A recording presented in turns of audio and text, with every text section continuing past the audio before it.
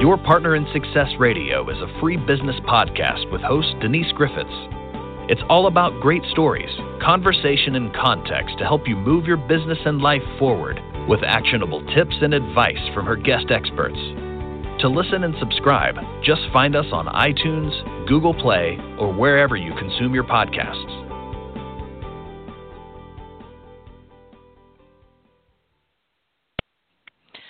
Welcome to Your Partner in Success Radio. I'm your host, Denise Griffitts, and today I get to welcome back championship culture expert Daniel Horwitz to the show. Now, he was with me 3 weeks ago, and we had so much to talk about that I asked him to come back as soon as possible to finish sharing the 14 principles to educate, energize, and empower your team, where he shared how many life lessons can be taught using sports as a platform. Now, Daniel serves as a leadership consultant and assists sports teams and companies to help improve and enhance productivity, trust, communication, accountability, teamwork, very important, diversity and inclusion, culture, and so much more. So as a coach, accumulating knowledge on culture and disseminating that knowledge to players can have a long-lasting impact. As a player, you have the ability to maximize your leadership skills as well as help promote a team environment that's going to bring out the best in everyone, including yourself. And as I mentioned, this doesn't have to just be for sports. A lot of what he's talking about and is teaching me through chatting with him and reading his book, I'm incorporating into working with my team to help us be ever better, ever more. So Daniel, welcome back to Your Partner in Success Radio. It's good to have you here. Oh, and thank you for sending me your book. I was reading it again this past weekend. I have a Kindle copy, but I always appreciate the feel of a good book in my hand. So welcome. Hi, Denise. Yes, so awesome to be back, and just very excited to continue our great conversation. Well, and I remember saying, okay, we can't just let this language. We got most of the way through the tips that you were sharing, but we didn't get all the way through. And I wanted to make sure that people who are listening to this podcast really got the whole thing. So, the book is available on Kindle. I think it's still, if you have the Kindle, what is it, Prime Kindle? Anyway, I think it's still free if you have whatever it is. I have it, and I can't remember what it is. But if not, the book is also available on your website. But it was a fascinating conversation. So if you would, let's go ahead and I'll get you to recap what we talked about the last time you were here, because it wasn't that long ago, thank goodness. And then we can pick up where we left off. Yeah. So I think that the best place to start is the quote that I shared in our last conversation, which is, nobody cares how much you know until they know how much you care. And yes, that's in the sports context with, coaches and players, but it's also in everyday life, and making sure that the people that you're surrounded with know that you have a genuine interest in helping them be the best they can be, as well as trying to help your team be the best they can be as well. And there's a lot of little things that you can do as a leader to send that message to the people that you're surrounded with. A few things that we talked about were touches, which is in the sport context where you give high fives, fist bumps, pats on the back. And obviously now a lot of things are virtual, so checking in with text or phone calls, emails, or sending somebody something in the mail like a card or a gift, little things like that show that you're thinking about people in your life go a long way. Another thing that we talked about was just positive talk, which is where you're just kind of empowering your team and saying, today's going to be a good day, and just talking those things into existence and finding the positives, especially with, COVID and everything going on. It's not always the easiest thing to do, but if you do it every day, it becomes a habit, and you're more enjoyable to be around when you're a positive person. And then I think the last one to share would just be the pregame gratitude, which is, we're very fortunate to be on this earth and to have, every day is so precious. So I think it's really important to have a mentality where you're grateful for, your health, your family, your friends, and just the people in your life. And if you approach every day with a gratitude mindset, I think a lot of things will look a lot better for you. and your mindset with whatever you're doing that day. No question.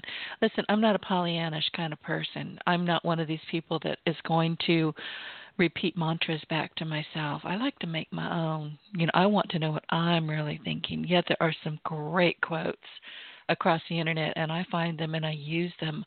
But I'm not one of those people that's going to bounce out of bed and go, I'm going to be happy today. I'm either happy or I'm not, right? So it's up to me to make sure that I'm in charge of my attitude from the minute I wake up. So gratitude for me is the one thing, it's the first thing I do every single minute. Now, I'm up and down all night long. So I'm not one of those people, unfortunately, who can go to bed, sleep for 8 hours, and wake up rested. If I sleep 8 hours, I'm dying. I'm really sick. There's something wrong. Oh, no. Yeah, I know, it's terrible. But when I wake up for that final time, that when I know I'm going to open my eyes and hit the floor running, like my mom used to say, oh, God, the devil says she's awake. Get out of the way. I stopped doing that when I realized that I was not taking the time before I get my butt out of that bed and say, hey, thanks. Whatever today is going to be, I'm going to make the best of it. And I think once you understand that gratitude is such a huge part of how we operate, it does make a difference in how you operate, so to speak. Yeah, I think that's a great way to go about it, especially when you wake up. A lot of people go right to their laptop or their phone. So the fact that you do that, is there anything specific for you, Denise, that when you wake up that you say you're grateful for, or does that kind of change on a day-to-day basis? It changes because, I don't sleep well. I'm kind of hovering over the bed half the time. I think I don't really go into what I would call a very deep sleep. And I'm a very busy sleeper. I mean, I've written books in my sleep. I've done all kinds of things. So it depends on what I was thinking about, or what was kind of seeping into my subconscious rather. That's what I'm going to be sharing to the world before I get out of bed, if that makes any sense. Yeah, it's good, and it's we talked about like presetting an attitude, so that's a great way to start your day. Well, I have to tell you, before I started doing that, my mom would say that the devil says she's awake. Oh crap! But and I would get a lot done, but I wasn't really aware. I don't think that I was grateful. And once I started first of all, I stretch real hard because, side sleepers are all crunched up into the fetal position. So I have to kind of stretch and work all that out. But as I'm doing that, I'm, that popped. Oh, that felt good. And all of a sudden I'm already in gratitude. And then I just go forward from there.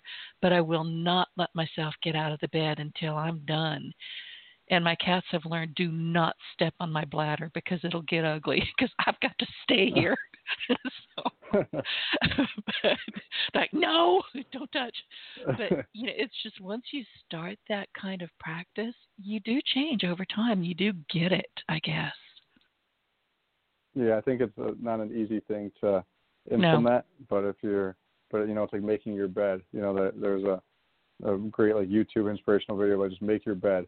It's a great way to start your day with a win. Admiral. The Admiral who did that was terrific. I can't remember his name right now, McCracken or something like that, but I don't remember his name, but it's a terrific, he's right. Okay, so don't let me interrupt you. I want you to tell us what we need to learn here. There's so many life lessons that we can be using sports. And, I've shared with you, I don't know anything about sports, even though one of my very dearest friends is Jim Tunney.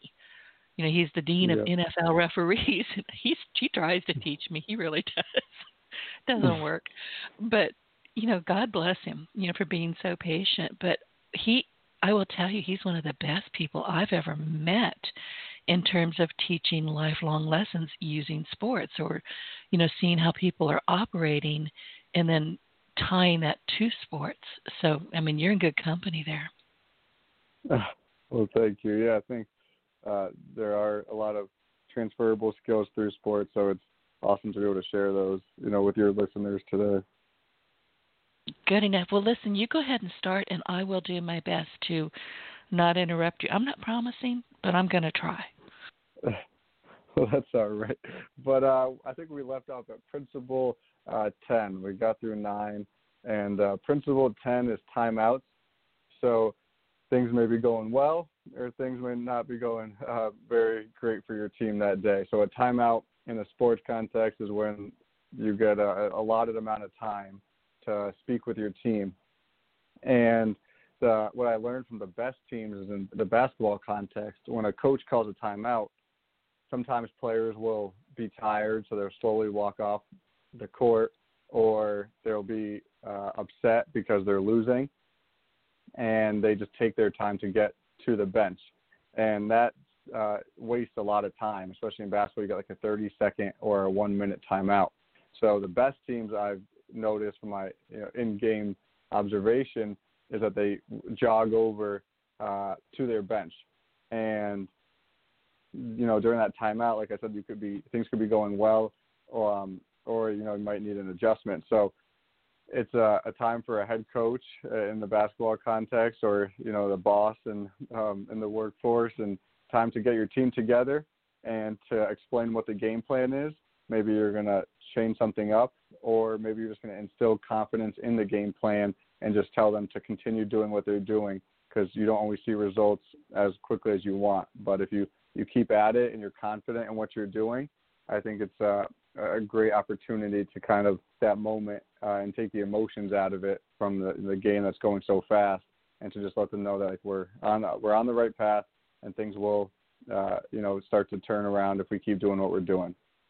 Another thing you could do during the go ahead. So as a leader or a coach, it really behooves you to see who's kind of pouting, who's dragging, who's lagging for whatever reasons, and figure out how to help them. Is that about right? Yes, absolutely. Okay. And it's important too, because if the coach or the leader is confused, or they need some help, I think it's a great time to empower your assistant coaches or the people that you work with. Like, hey, what ideas do you have? Like, this was the plan, and we thought this was going to work, but it's not. So does anybody have any ideas? And as a leader, I think that takes a lot of humility to be able to say that to your team, but it also shows or sends a message that you care about the success of the team, because you need some help, and it's okay to ask for help. So, a lot of great coaches that I've studied and spoken with, they do things like that. And then also when your team wins, the best coaches I've noticed, especially in sports, the high-level sports, when they win, they give their team and their assistant coaches the credit.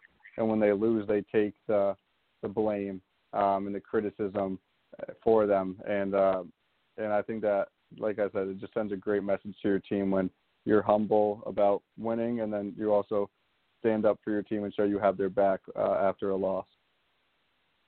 I've seen that as well, and I see that across the board in business. I see it in marketing. These days, and there's been an awful lot of talk about transparency and, being a little bit kinder and more compassionate, not being, I guess coaches and leaders are often expected to be a hard nose.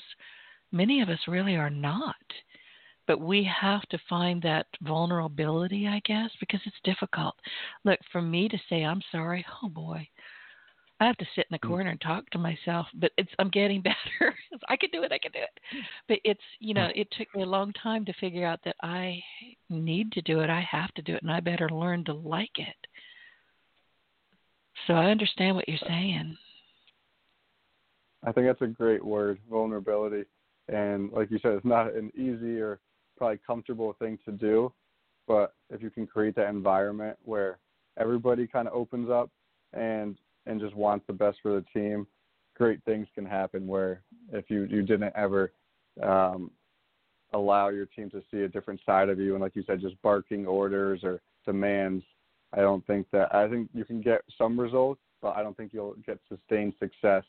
And I think a lot of turnover would happen if that's the way you did it with your company. Absolutely. Nobody wants to be told what to do all the time. We come to work, we come to play, we come to be a team because we have skills. We have a lot of skills. We don't want to be stuck in a corner and say, okay, you do this, you do WordPress, you guys over here, you do this. And there's no interaction and there's no sharing. That's not what a team is at all. And listen, if you're just one person and you're your team, have a talk with yourself. You're probably your own bottleneck. Yeah, I think it's like you said, you don't want to pigeonhole somebody into one specific job. And I know in our last conversation you talked about how you can do some of the jobs. I think you used MailChimp as an example. And, I can do all of them. I just don't want to. Yeah, you can. Exactly. And there's people out there that are passionate about those things and can do them very well. So you surround yourself with people that are passionate about the job that you're hiring them to do, or their role on a sports team. And then you got a tough team to beat if you get all those parts in the right spots. Exactly. And I learned the hard way that I don't want or need to do every single thing, but I do need to have sufficient intellect, if you will, or knowledge about how it's supposed to work so I can make suggestions and then ask for feedback. Because, look, I hire people who are better at me than some things deliberately. And I do that because they're in their niche, whatever it is, let's say WordPress, and they're going to stay on top of everything that's new. I'm not doing that so much. I'm not, I'm not losing my marbles over it. But these guys are better than I am in some areas, and I know it, and I appreciate it because I hired them for that reason. Yeah, and I also heard, going off what you just said, it's called Go Moments from a friend of mine, and he shared it's growth opportunities. So say you hired someone to do a job, and maybe they're doing it well, but not the way Denise would do it. So you say, hey, we're gonna have a go moment, in a few minutes, or set up a time, and it's just an opportunity where you're gonna provide feedback on what they're doing, and it's not like a criticism. You're phrasing it as a growth opportunity, and I thought that was a really good way to kind of get the stigma off of this is a bad meeting. It's just an opportunity for us to get better and for me to communicate the job that I want you to do and how I want you to do it. Exactly. I just wrote that down. Okay, keep going. I'm trying not to interrupt, but I'm not doing a real good job. Sorry about that. That's okay. No, I learned what you share, so it's all good. The next one is Principle 11, so next play mentality. So a next play mentality is where you basically you move on to the next play, good or bad. So it's kind of like the timeout, but the next play mentality is in the game. So in the game of basketball, so you make a shot and, you want to celebrate, but there's no time to celebrate because you have to run back on defense. Or the other team scores, and instead of pouting about it, you decide to sprint down the court and try to go score on them. So it's those few seconds where you can either have to make the tough decision where you're going to either keep going or you're going to just stop moving and let the outcome that just happened affect your next decision. And I was watching a great TV series called Ted Lasso a few days ago, and I wanted to ask you the question, Denise. Do you know what the happiest animal in the world is? In my house, it's a cat. No, I actually don't. They're well taken care of. I don't. That's awesome. So in the show, he says it's a goldfish because they only have a 10-second memory. So I love that. So it's so a player made a mistake on the soccer field, and he's talking to him. I think the character's name is Sam, and he goes, Sam. So Sam made a mistake, and he goes, Sam, be a goldfish. And it just clicked with him, and I just thought that was a great example of the next play mentality. Oh, I am going to be using that. I'm actually going to take a marker and go scribble it on my bathroom mirror. Be a goldfish. Thank you. Yeah, so we can all plan it for our lives. Yeah. What I want to know is how did somebody, researchers, I don't know, how did they find out it's 10 seconds? Seriously, I want to know how they did that. I'm going to have to look that up. Now I'm fascinated. I did some research. I know that there was different studies. I think one said 3 seconds and one said 10, but in the show he shared 10 seconds, so that's what I wanted to quote. I'm not a scientist, so don't hold me to it, but I just thought that was a great analogy for the next play mentality and how to keep moving forward despite the current circumstance and how we can continue to grow and get better. I think I shared with you that when I need to meditate because I have a squirrel brain, It doesn't shut down. It doesn't be quiet. It just keeps on rolling. And even when I try to sleep, so I just live with it. But my form of meditation is what I call open refrigerator door syndrome. Did I tell you about this? Yeah. Okay, Yeah. I'm going to tell the audience real quick. When my brain can't take it anymore, which is frequently during the day, I will walk to my refrigerator, open up these French doors. I will open them up, stick my torso as far as I can in there, and it's about 10 seconds. And we all know if you have an open refrigerator door, you're not thinking about a darn thing. You don't know why you're there, how you got there, what you wanted. You wind up grabbing a bottle of water or something. I am now going to add to my refrigerator door meditation, be a goldfish. That's perfect. So guess what I'm doing as soon as we end this podcast? I'm going to go be a goldfish. That is awesome. And the show is great as it talks. The coach, the things that we've talked about in our conversations is just about being a great leader and appealing to the hearts of the people that you're leading. He that same player that I mentioned in the show, he was from Nigeria, and they're playing in a different country, so he's far from home, and they have their big first game and he's the head coach, and he's more concerned about getting the player presence and having the whole team pitch in to get him some food or some things that remind him from Nigeria, and it just showed the kind that he cared about that player, and some of the players started kind of like kind of give him like that head nod, like they approved of, and some weren't, some were like, so some were like some of the harder nosed guys that just want to compete, which you get, there's a mixed bag. They were like, coach, like we should be focused on the game plan. Obviously it's a TV show, but it just shows that, like a birthday is a really important thing to celebrate for some people. Some people don't, care too much about that, but I think it's important to ask, like, hey, is it okay if we celebrate your birthday and maybe post about you on social media or get you a cake or send you a present, whatever it may be. I think those things are important as well.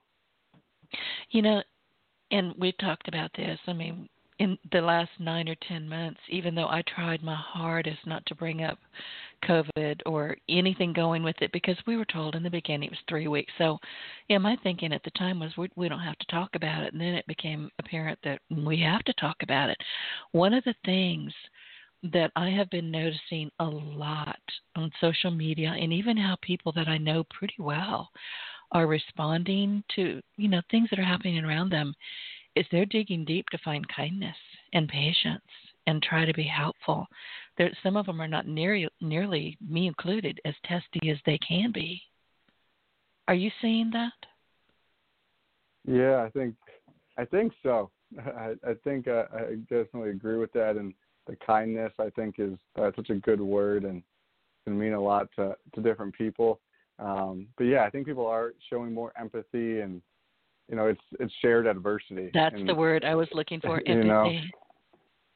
Empathy, and then we're shared adversity for teams in general. Like it's a really powerful thing because you all understand that you're going through a difficult time, and for us, in this whole world, we're all going through a tough time. So I think it's easier to relate to somebody else's current situation because in some way we're all affected, whether it's maybe financially or not, but your day-to-day is definitely probably changed for some people, and what you're able to do on a day-to-day basis. So I think that's something I've noticed as well, yeah. And I'm not saying that everybody should walk around with a handkerchief and moan and cry and say, oh, I'm just so kind and I just love you. That's nonsense. Be yourself, but be a better self. Yeah. And a question I have for you is, do you think, because every state is different right now, in Connecticut, where I live, there's like minimal like seating in some places to eat, and you have to wear your mask. And I was talking to some family and friends about smiling under your mask, because I like to try to smile, and even at a stranger, just to maybe they need a little pick-me-up or say just hello and keep walking. Important for people that do that to still smile despite having a mask on when walking like past people? Or do you think it, you should wait till with the mask are off and then maybe continue to smile? The eyes are the window to the soul. When you're smiling, if you're properly smiling, it shows in your face. It shows from the nose on up. It shows up in your eyes. We don't have real problems with masks here. We're by and large open. But I hear really horror stories from people who live in California and New York, and friends of mine are just saying, "Man, Denise, can I move into your house?" No, but you can come sit on the porch. But we don't express. But I do notice when I do get around people who are wearing masks, and seriously, most of us just don't. We do social distance. We do take care. We're trying to be as good as we can about not getting into people's faces. But I have noticed, this is the South. We all say, "Hey, how you doing? How's your mom?" and them. It's just natural. But I'll come across complete strangers in the grocery store, and they'll smile and nod, and I can see it in their eyes. So, yeah, smile. Wow. Absolutely. That's great. And I think we all need some Southern hospitality, whether it's we're going through a pandemic or not. Oh, yeah, open the door. So. Open the doors for each other. I mean, just be kind. It's not difficult. It shouldn't even be a decision. It ought to be natural. That's a great way to put it. You're right. And I think, like you said, holding the door. I went and got a bagel this morning and try to hold the door for a few people, and hopefully that encourages them to do that for the next person and things like that. So exactly. Awesome. Well, So I will. I'll go on to the next principle. 12 is the bench, and the phrase I like to say is body language screams. So if you're a player and maybe you're not playing at all, so you're sitting removed and far away from your teammates at the end of the bench, and you're kind of leaning in your chair with your arms crossed and looking down or looking in the opposite direction of the game, that sends a immediate message to your coach and to your teammates of how you're feeling without even saying a word. And our actions and words are is very important and do communicate a lot. So from the bench perspective, the best teams in the country are super excited for their team on the court and extremely supportive as well. So what I found going to these games in person, like the guy at the end of the bench or the girl at the end of the bench, they do not care that they're not playing. And yes, these teams that I'm studying are the best in the country, so there's a lot to cheer about. But I've also found in other teams that are maybe not the best, but also pretty successful in regard to their record, they're all locked in. And I think the best thing about sports is, it takes a lot to be a very good player and a very good team. So that's your nutrition, the sleep that you talked about. You might not get the best sleep, but finding what works for you. If you take naps and stuff like that, weightlifting, and then working on your skills on your own on top of practicing with the team. Like all those things go into being the best you can be. And I think when it's time for the lights to be on and the game to be, to be going on, I think the best teams are very excited when their teammates do well because they know how much time they put into, to be out there on the court. And the other thing is in basketball, you only have about 200 minutes, I believe, for playing time between, all of your players. And that's not a lot of minutes. So there's definitely going to be players on the bench. But it's important to find ways to add value to your team when you're on the bench and also stay engaged. So when your time comes, you can go into the game and do well. But if you're that player at the end of the bench and you're pouting and you're not paying attention, one, the coach is not going to put you in, and two, you're probably not going to be very well liked by your teammates because you're not cheering for them. And another coach shared on a podcast I listened to about the smile battle, and that's what you and I just talked about. But he said that he thinks the teams that smile more and are having more fun and enjoying the moment with their team usually end up winning the game. And I've noticed that too. The teams that I studied, they're having fun, they're laughing, they're smiling, they're obviously working very hard. But if you need to approach what you're doing with that, like we talked about, the gratitude, but also just joy and being excited that you're in that moment with your teammates. And those are a few things that I've learned from my research. And I was just going to ask you, in fact, I wrote it down because you said something I thought was fascinating. about bringing value even when you're on the bench. And all I could think was, how in the world do you do that? And then you covered a good bit of it. But is there anything in particular that you have seen maybe once or twice or even time and time again that really sticks with you when somebody's on the bench? They might be in that in slot, but they're just bringing it. You have anything to share? Well, I immediately think of ESPN, and there was a team called Monmouth, a men's basketball team, and their bench where they did like really funny celebrations. Like after they made a 3-pointer, the team would sit on the ground and act like they were rowing a boat. And there was like 4 of them, and they're all on the ground in the middle of the game. And it went viral all over ESPN. Like you can Google Monmouth men's basketball bench celebrations, and they're shooting arrows into the sky. I think one of them acted like they caught a fish, and 3 of them are holding one of the guys, and somebody else took a picture. So those are just great ways to celebrate your team on the court, which I think is a great in championship culture environments. Like that happens with those best teams. Let's think of other advice. I would say just being a great teammate in regard to if one of like your players get subbed out and talking to them and maybe sharing your input on maybe they missed a pass or something like that, or in the workplace, like maybe you had a suggestion of how something could have been done more efficiently. I think just having those conversations from and approaching it from a place where you care about trying to just help them, I think those conversations can go a long way. So I was just saying, just to be in sync with your team, with your teammates, is a really important thing. You have a quote on Principle 12 when you're talking about the bench. The important thing is that your teammates have to know you're pulling for them and you really want them to be successful. Kobe Bryant. And you just, spoke very eloquently about that. Yeah, I think the Kobe Bryant, obviously he was a fantastic player and unfortunately passed away.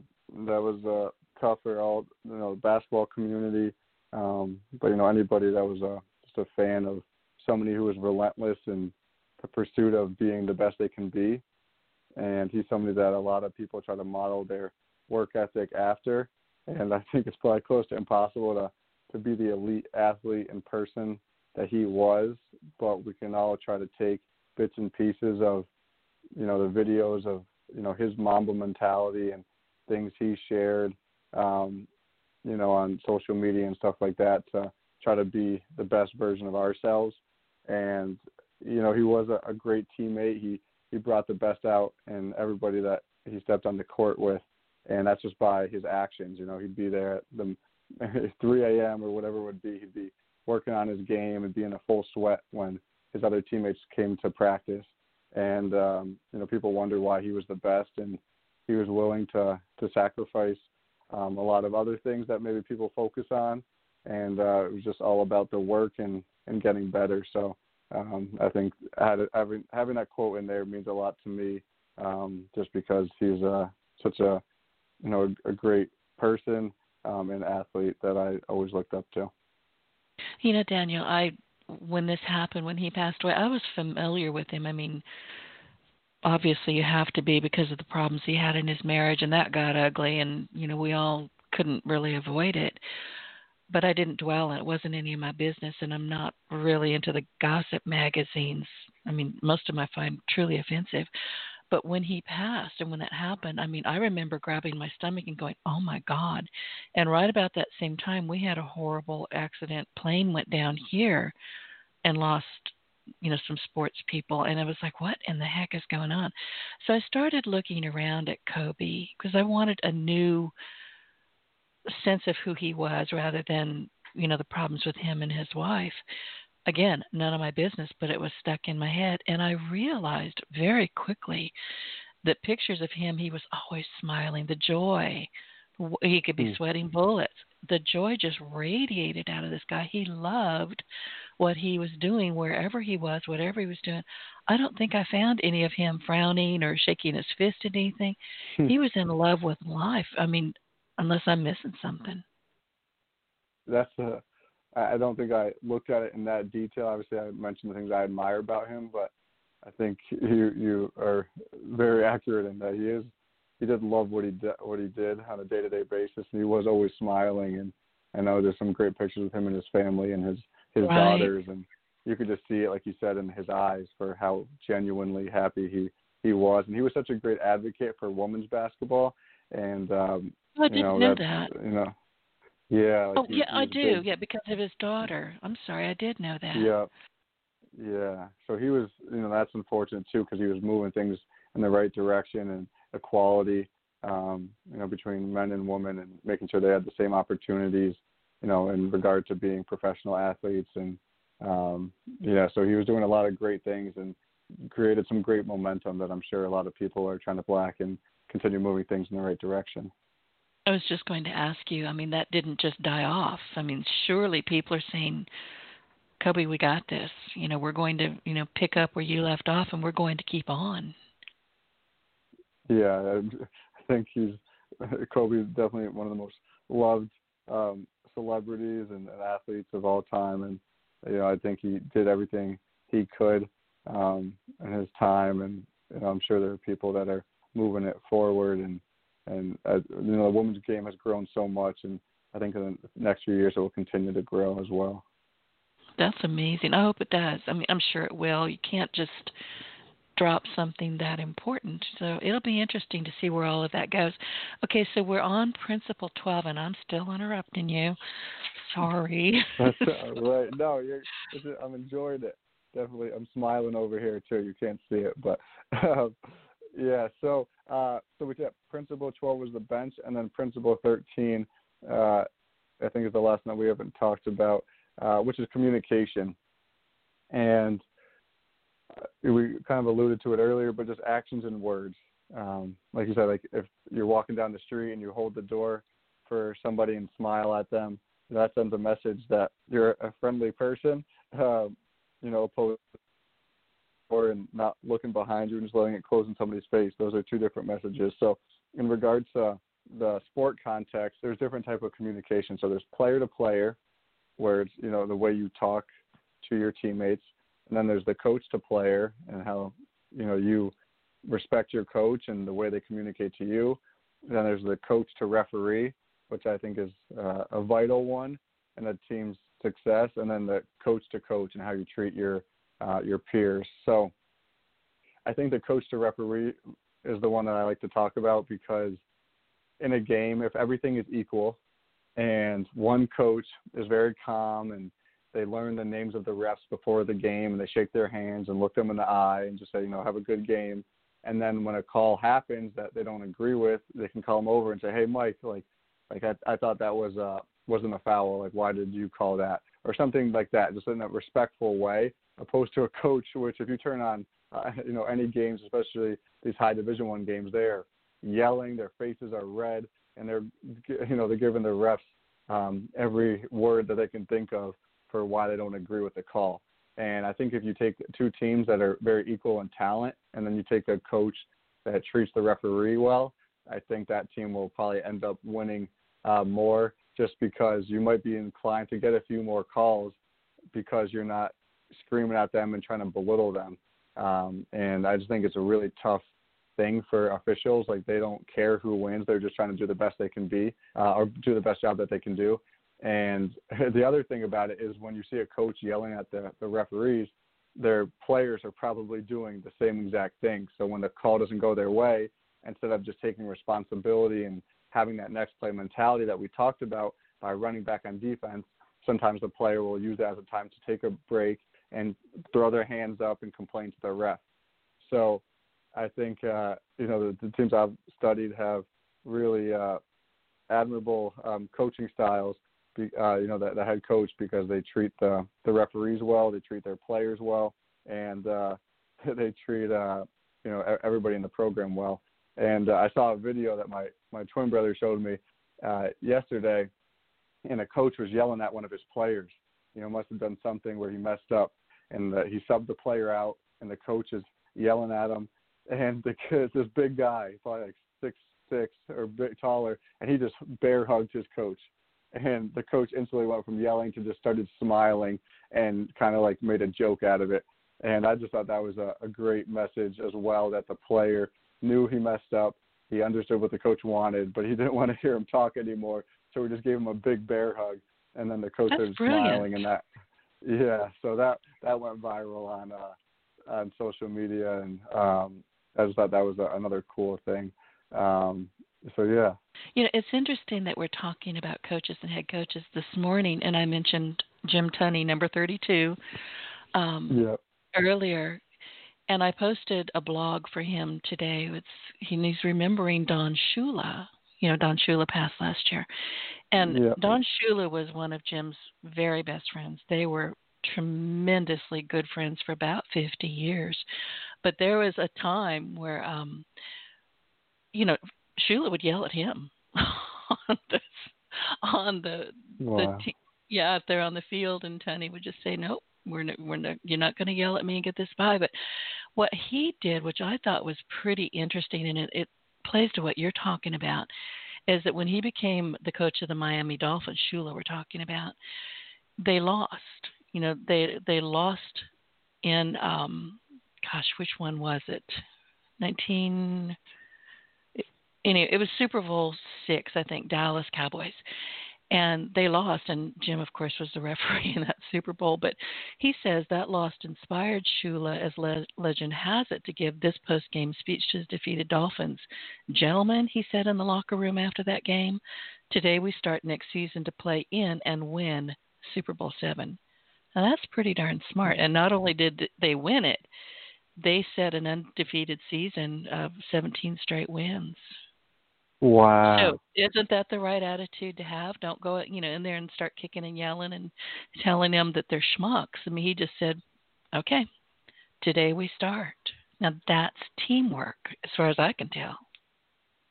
Yeah, and that's an elite coach right there, because he instantly had that next play mentality where, yes, you can sulk and be sad about losing, or you can create this shared vision of, okay, how do we get back here and win the championship? And that's an awesome story. Thank you for sharing that. Exactly. Well, you can find it on Tunney's Side of Sports. He's been writing these things for years. I think I don't even know, we're at 700 and some odd. I mean, he loves to write about sports and what he sees in sports, and how sports can translate into real life, because it's about the same thing, isn't it? I mean, you're trying to be the best you can be. That includes life. That includes how you treat other people. So, did I ever introduce you to him? I need to do that. Not yet, but I will. To that. Yeah, nag me. You can email me and just say in the subject line, nag number 1, and I'll go, oop, and I'll take care of it, because I'll know what it is. Okay, so in your book, and I love this about your book, you have you have sections where you ask questions, and then there's room for people to go ahead and fill it out so they can go, yeah. And you're talking about, in this one, player's perspective, can your teammates and coaches count on you to always have a next play mentality, like we just mentioned Coach Shula did, or just when things are going well for you and your team? Are you seeing that teams are kind of growing up in terms of their personalities? Like, okay, we're not going to be schmucks or punks on the court, or wherever it is we are, we're going to actually be part of the team. Because I've seen some videos, because I'll watch them because I need to, and I'm thinking, what the heck is wrong with you people? It's not about you. You're not the only person on that field. What's going on here? Are people finally, in what you're seeing, are they finally saying, this is not a standalone sport. I have to be part of the team? I think it all starts with the head coach and players model the behavior. They're the ones that set the standards for the program and what's acceptable and what's not. And when a coach highlights the strengths of all their players and like you said, it creates a shared vision that everybody can buy into. That's the most important part, is the buy-in. And once the players know you care about them, I think the buy-in is, pretty easy to make happen. And if a coach is just playing, the best player, where they're not a great teammate, and those are the things that they praise, like, oh, Johnny's so good, give him the ball, and he's not a great teammate, he's a selfish player, and the coach values that, then the players are getting communicated what type of player that he cares about and believes you need to win. But a lot of these teams that I've studied, all of them value every single player and understand that they can all add value. So that's I guess the main thing among all these teams, is in regard to that team first mentality, is just understanding that we can all help our team in some way, and if the coach decides to empower every player, then great things can happen. Well, I'm reading in communication, you're talking about Tufts University women's basketball, which you say was the number 2 ranked team in the nation going into the 2020 NCAA tournament, and they made it to the Sweet 16 before their season was cut short due to COVID. This is one of the teams that you study, yes? Yes. Do me a favor, tell us who you study right now so people can go, I'm going to follow along and see if I see what he's saying. Yeah, so a lot of the games are online, and for a lot of teams, they're not playing right now. But next year, we're very hopeful and optimistic. But Tufts University women's basketball, one of my best friend's sister was, a very good player, and she was actually named Division III Player of the Year, which means she was voted as the top women's basketball player in all Division III. And she was one of the most selfless and most relentless, players on the court that I've ever seen. So she did not care if she scored 0 points or 20 points that day. She just did whatever the team needed to win. And she truly embodied being a great teammate and a great leader. And everything in the book, she lives on a daily basis, not just on the basketball court, but in her everyday life. And I was actually fortunate to have her write a testimonial for the book, and she's one of the people that inspired me to write it, because just watching her team the past 4 years, I've been cheering them on, and I think they have 8 losses in 4 years, and so close to over 100 wins probably, or something like that. And just watching them play was incredible, and I think this was the year that they were going to be able to compete for a national championship. So I feel for that team, but know that they'll be ready to go next year. And then the other teams, I would say Yale University out here in Connecticut. Coach Jones does a great job with them, and I think trying to watch some of their games would be awesome for anybody trying to just learn what goes into being a great team.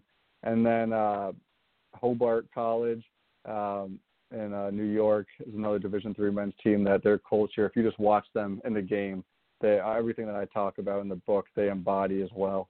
So those are a few of the teams that I would share with the audience. You know what, I've heard you say twice now, and thank you for sharing that so people can go find them and watch and, see, oh, I see what he means there. You've said the word relentless twice, and I don't have any kind of sense at all that it's meant in a negative or pejorative way. If I'm understanding you correctly, you're saying that they focus. Kobe, was the first time you used it. They focus and they don't give up, and they just keep on going no matter if they have a headache or a bunion or whatever's going on that day. They're relentless. They're not going to stop because some little thing got in their way or distracted them a bit. Am I reading you correctly there? Yeah, I think if you watched Kobe Bryant or you watched Erica DiCandido, who I was talking about for Tufts, just watch them play the game of basketball. They're great teammates, but when they're on the court, they're going to give everything they have, and they're going to until the game is over. They're not going to leave anything on the table or have any regrets. And I think the best thing about both of those people is just their preparation. And Erica and her brother Mike would wake up at 5 or 6 a.m. for the whole summer preparing for the next season, and they did that over the past 4 years. And then this year she was obviously awarded Division III Player of the Year. And so, a lot of people might think, hey, I want to win that. I want to be the best player in the country. But do you want to wake up in the summer when you could be sleeping in and go work on your game. And you're not just working on your game, showing up to the gym and taking some jump shots. You're working on your strengths and you're working on your weaknesses, and you're trying to be the best you can be. And so both of those players and people are relentless on the court and in their preparation. But like I said, also great teammates. And the best thing about being relentless is, it's contagious. If you see your team putting in the work, the extra work, it makes you want to. It makes you question if you're actually doing everything you can to improve. So I think relentless is a great word, and those are two great people that embody it. Exactly. So back to Tufts. Are they doing that now? I'm assuming that they're going to be absolutely ready when they can get out there and play again. That they're not just kind of sitting around and saying, well, I think I'll run to Starbucks now. Yeah, they might run to Starbucks after their work, but they recruit the very high character student athletes that are also great students in the classroom. So I've heard a quote: "The way you do anything is the way you do everything." And those players, they work hard in the classroom. They're great kids off the court, great people, and then they're great competitors and teammates. So they're just kind of programmed to always be in that next play mode where it's, hey, we don't have a season right now, but how can we continue to get better? And they will definitely be ready to go when the time comes. And I'm thinking, just from the way you're talking about these people, because I gather that a good bit of them, a good bit about them. But do you find that because they are high character people, they're educated, they're kind, empathetic, compassionate, relentless in sports and in bettering themselves, do you find that they are also looking consciously or even unconsciously looking for ways to help other people just daily, all the time? Yes, I do. I can speak about Erica again, and just how she is always looking to help people. Like I know for me with the book, I wanted to pick her brain on some of these things I talked about just to make sure I was accurate in what I was observing from an outside perspective. And she gave me a lot of insight onto what goes in the day-to-day. So just the fact that she was willing to help me, just because her older brother is one of my best friends, meant a lot as well. But yeah, I think that they, the competitors and successful people know that they can't do it alone. And one of my favorite quotes is, if you want to go fast, go alone. If you want to go far, go together. So obviously, you could be really good at what you do, no matter what it is, but you need a team to help you get even farther to what you'd be able to do individually. So I think that the best people surround themselves, like you said, with people that can do a really good job at the jobs you want them to do. Maybe you can do the job, but you just want somebody else to do it. And then you get a really good team that's resilient and can get through those tough times. And listen, when we're talking about team, I'm speaking to the audience now, we're not saying you have to have 12 people, 100 people, 200 people. You can have a team of one other person. And if that other person understands where you need to go, where you want to go, and that you're going to help one another, that can be just as beneficial as having a whole bunch of people on a team. I'll be honest with you, I want a tight, small team. I don't want to be, running around wrangling those, 10-second goldfish. I just don't. I don't have the patience for it. Yeah, me neither. Quality over quantity. Exactly. You find those really great people who, they have their own businesses. They're going to do their own thing, but they're always going to show up when you need them and thank them every day. Okay, so we did in our last chat 3 weeks ago. Really, it seems like it wasn't that long ago. We did talk a lot about Principle 14, Accountability Circle, but let's touch on that again because I think it's really important. So the Accountability Circle, time where the team meets and provides feedback. So it's important for the leader or whoever's facilitating that meeting to create a safe environment where people feel comfortable to speak up, but it's not a time to point fingers or blame anyone. It could be one or two somebody's quote unquote fault, but that's not why we're meeting. We're meeting to try to find solutions and to continue to improve. So in the basketball context, the team can meet in a circle for 5 or 10 minutes after a practice. And it's good to be in the circle because then everybody can make eye contact with each other. And as we've talked about a lot, just seeing people's facial expressions and body language are very important to making sure everybody's engaged. And the coach just communicates that this is a time for us to either get better or to praise behaviors that are going well right now. So an example of that is that the star player could be a ball hog and not passing it, and they shoot all the shots. And, a player can say like, hey, definitely one of our best scorers, but we need you to make sure you're passing the ball because you missed a few of your teammates being wide open and we didn't score that possession. And I know you're capable of being a great passer because you've done it before. But if we want to, reach our goal, which is to win the championship, we're going to need you to make sure that you involve your teammates.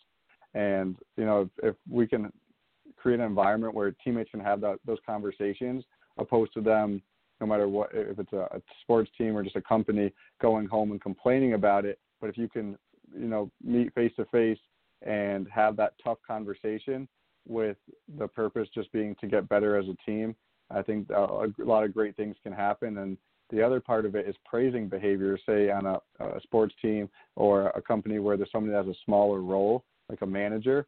It's a great time to say like, hey, Bilal was great today, doing the stats and helping, clean the sweat up off the ground and cheering on, the team when we were practicing.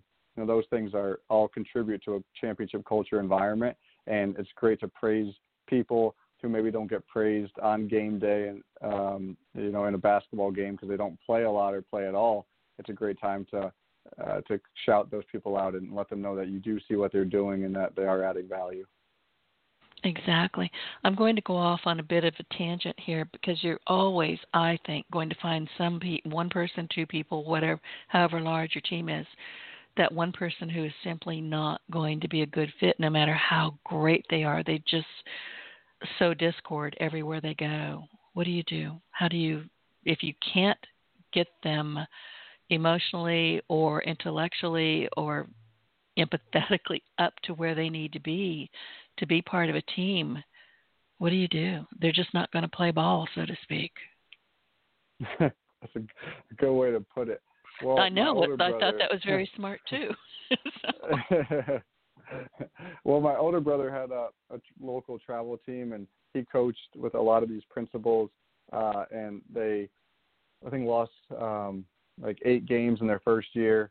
And like you said, there's 2 kids that were good kids. They just didn't fully buy in. They were more concerned about, themselves and complaining to the ref or sitting at the end of the bench and opposed to supporting their team. And so he ended up cutting them and added 2 kids that just had a great work ethic and great attitude.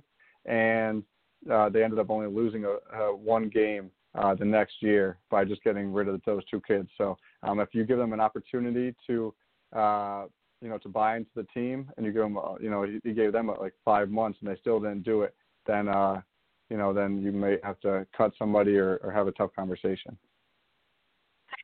And of course, now I want to know, did those kids learn anything, or are they still whining and sniveling? I think hopefully he knows they all know he cared about them, and he gave them a lot of opportunities to do things that require no talent at all to buy into the team. And they chose not to do that. So hopefully those life lessons that he was trying to instill, they realize, and then they go on to high school because they're just middle school kids, and they hopefully embody some of those principles he was sharing. Yeah, their little brains have a lot of catching up to do. Listen, before I let you go, and I say that about every one of us, it doesn't matter what our age is, we still have a lot of catching up to do. Is there anything else that you wanted to share with the audience before I let you go? I think just the gratitude piece, where I mentioned that in our last conversation, but just being grateful for the things you have in your life, the people you have in your life. And I posted on my social media The word of the year for 2021 for me is believe. We need to believe that things will get better.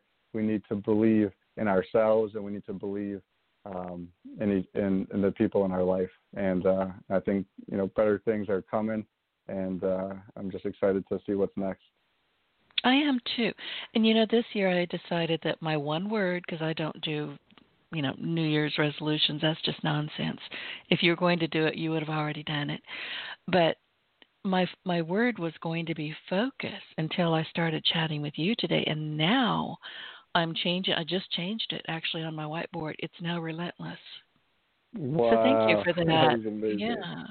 Thank I had you. not thought of it like that, but now I'm like, okay, now I'm all in, because focus is terrific. But what am I focusing on? Well, now I know. So it took this conversation for me to winnow that out and go, oh, there it is. I really appreciate that. Appreciate you doing that. I think it's going to encourage me to be more relentless as well. So it has a great effect on everybody that you share it with. Thank you. Well, listen, before I let you go, again, I'm going to do this again. Where can people find you? Yeah, so on Twitter, my name is Dan Horwitz1, DanHorwitz, and the number 1. And then my email is contactdanhorwitz@gmail.com. And love to connect with anybody that has any questions or follow-up. And your website? And my website is danhorwitz.com. And there's other information on there as well. Yeah. Right. And the book is there. And listen, y'all, I'm talking to the audience again here. Get the book. It's not just for sports. We've been covering that. There's so much. These 14 principles are pretty amazing, and the little worksheets are pretty great too. So thank you. Well, Daniel, thank you so much for coming back in quick order. I really appreciate that. And it's been wonderful speaking with you again, and I thank you for all of the wonderful tips and the advice that you've shared with our audience. So before we say goodbye, I would like to remind our audience to be sure to look for us on iTunes and honestly anywhere else you consume your business podcasts. You can also find us on Amazon Prime. Who knew? So just look for your Partner in Success Radio and take us along on your success journey. Daniel, thank you, and Happy New Year to you and yours. Thank you. Happy New Year. Get your voice heard. If you would like to launch your own far-reaching podcast, contact Denise Griffitts at yourofficeontheweb.com and go to the podcast tab.